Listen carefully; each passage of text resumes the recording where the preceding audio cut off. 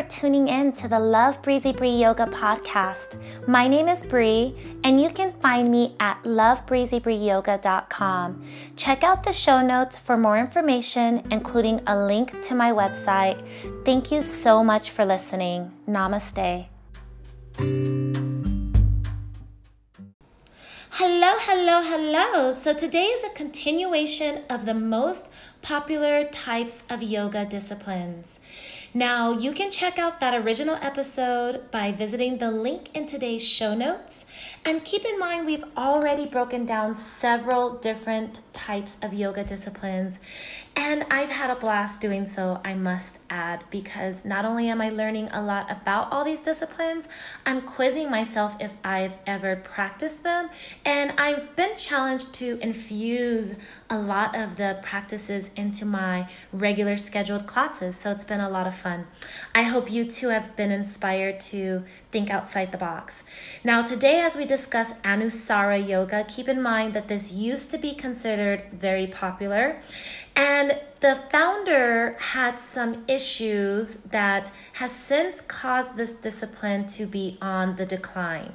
Now, just like Bikram yoga, the founder or the leader of this discipline was caught up in some scandals. And although I'm not going to go into those on today's episode, it definitely influenced the popularity of the idea of Anusara. Now, there are a lot of teachers who are still disciplined in this and have probably infused it into their practices or have flat out continued teaching it, but no longer actually title those classes Anusara. So with that said, the founder is actually a former Iyengar student. And as you might recall, Iyengar has its own spinoff from Ashtanga. So there's a lot of different connections there. But Iyengar being a very, I want to say, alignment-based and focused practice, but more accessible to their students than Ashtanga was, perhaps. You can still get that idea when you think about Anusara. Now, Anusara yoga is considered yoga of the heart, and it was founded in the 1990s. Now, I don't know if I just mentioned this, but the founder was American or is American. I believe he's still living and breathing. And this particular practice is centered on the universal principles of alignment, which, of course, has that Iyengar foundation to it. Now, there is a set ritual used to open each class, 3 Oms, followed by 3 chants of the Anusara invocation in Sanskrit. And Anusara classes tend to flow and are always carefully planned and themed. So it's still going to give you that feeling as we discussed with Iyengar and Ashtanga. So I love the idea of Anusara, and I actually know a really amazing Anusara trained yoga teacher, and she still definitely believes in this philosophy, and I was able to talk to her a little bit before actually putting on this episode. So pretty cool stuff. Now, the purpose of Anusara yoga is really to align with the divine. So it has that very mind, body, spirit connection inherently developed within the practice and the philosophy and the discipline in itself, even though we know that that is a huge part of yoga in general, right? But it practices the 3 A's: attitude, alignment, and action. Attitude by awakening the heart and making it the foundation of your practice, including the desire to align with the divine. Alignment, which is the awareness of the connections between parts of ourselves. And action, the natural flow of energy leading to stability and joy. Now, the benefits of Anusara yoga is that after an Anusara class, you'll feel all the typical benefits of a regular asana practice, including increased strength, flexibility, inner peace. But in addition to those benefits, Anusara offers a deeper focus on alignment, specifically through 5 basic principles: opening to grace, muscular energy, inner spiral, outer spiral, and organic energy. Now, if this all sounds like gibberish, have zero fear, okay? The teacher leads you through all 5 steps, and this careful process results in students who have excellent body awareness and safe powerful practices. Now, you might be asking yourself, is Anusara for me? Now, Anusara is a playful yet well-informed practice. The themes often tie together the mind and the actions being taken in the body. So it's definitely for you if you like a lot of instruction and enjoy a more intellectual practice. There is a lot of focus on anatomy and in general more focus on the Hindu stories than you will find in the average asana class. So if you have an injury, Anusara teachers have the anatomical knowledge to give you a safe class tailored to your needs. So that sounds really cool, right? Now we're going to talk about it a little bit more. Now, keeping in mind that what makes Anusara yoga so special is that it inspires you through these life-affirming themes. So when I mentioned that Hindu philosophy idea, what it's really stating is like this spiritual philosophical discipline that allows you to connect back to spirit. So it's almost giving you a concept to meditate on. You could think about it that way. Anusara teachers weave an inspirational heart theme into each class. So again, it's that physical practice with a deep feeling of self-honoring, that safety, that community, that devotion, that love feeling. So it's really beautiful. So even though you may not actually walk into an Anusara studio, although you can, and you may still take a class that themes itself and calls itself this title, just like Bikram, you may, and when I say just like Bikram, you can still find these very beautiful disciplines, but since they've gone through so much scandal, there has been some, I guess, franchisement type issues legally, so you may not actually hear the word Anusara or Bikram unless those studios are still operating under that umbrella, which isn't as common as it once was. So let's just put it that way. But you may still have this infused into your practice, whether you're aware of it or not. And as you can tell, it's very beautiful, whether it's connected back to a spiritual, philosophical idea, or if it's just infused in the class inherently, I should say. Now, since it is alignment based and it's super anatomical, you're going to hear a lot more of that type of chatter during the practice.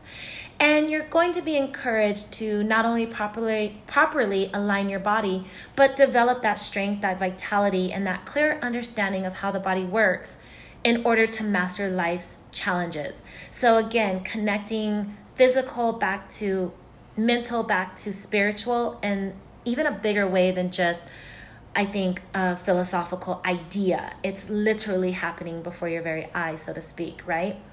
Now, there are some tantric philosophies, and we haven't gone into that on the podcast, although coming up in future episodes, where we talk about that tantric philosophical idea as it is rooted in the yoga community, or how it can be put into your own philosophies.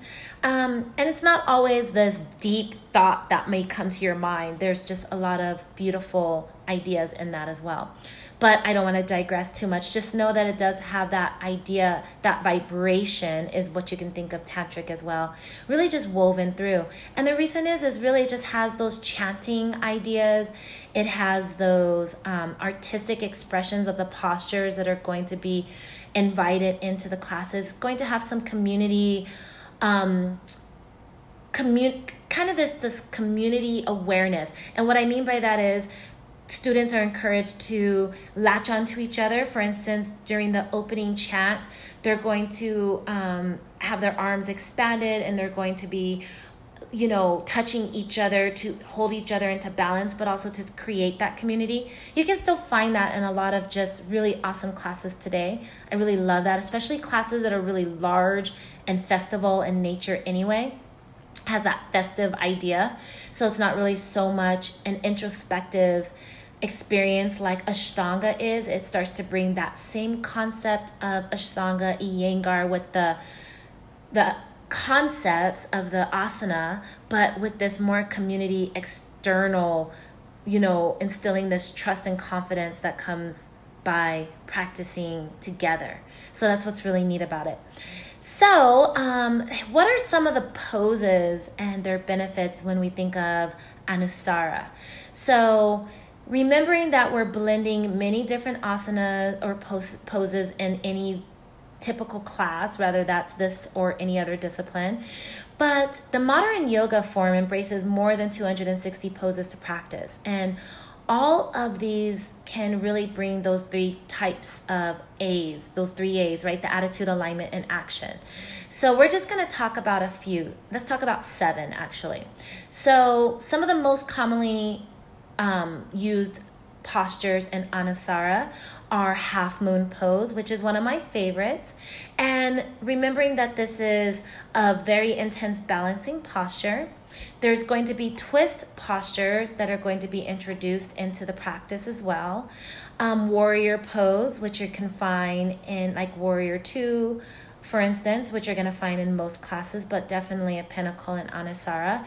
Eagle pose. So that's a very intensely focused balancing posture as well.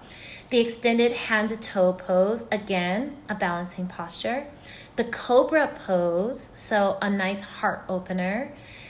Down dog, of course.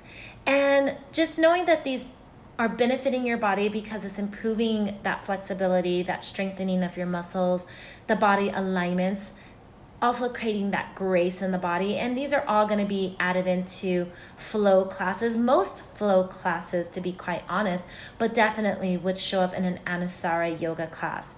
So I hope this gave you some insight into this very popular variation. And although you don't hear about it as much by name, definitely know that it has influenced a lot of Western yoga and can be found in a lot of modern hatha-based or vinyasa-based classes to this day. So thank you. We're almost wrapping up this series. There's definitely more disciplines that I can just throw in there, but I am going to begin to wrap up the actual series in itself. And I hope you've enjoyed it. I am going to close with Booty Yoga, even though it was not on the original list.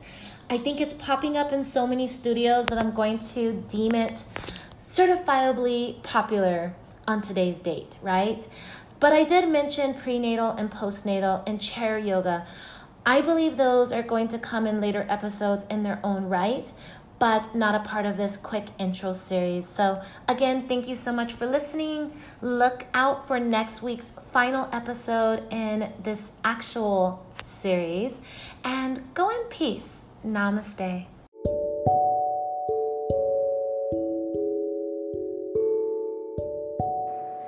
I am so honored that you are listening to the Love Breezy Bree Yoga podcast. Never miss an episode. Download the free app on iTunes, Apple Podcast, Spotify, or Stitcher. Please also rate the show with 5 stars. I would greatly appreciate that. Visit me on my website at lovebreezybreeyoga.com. I include free yoga sequences every single month. You can leave a comment or message me and we can connect. Thank you so much. Have a wonderful, wonderful personal practice. Namaste.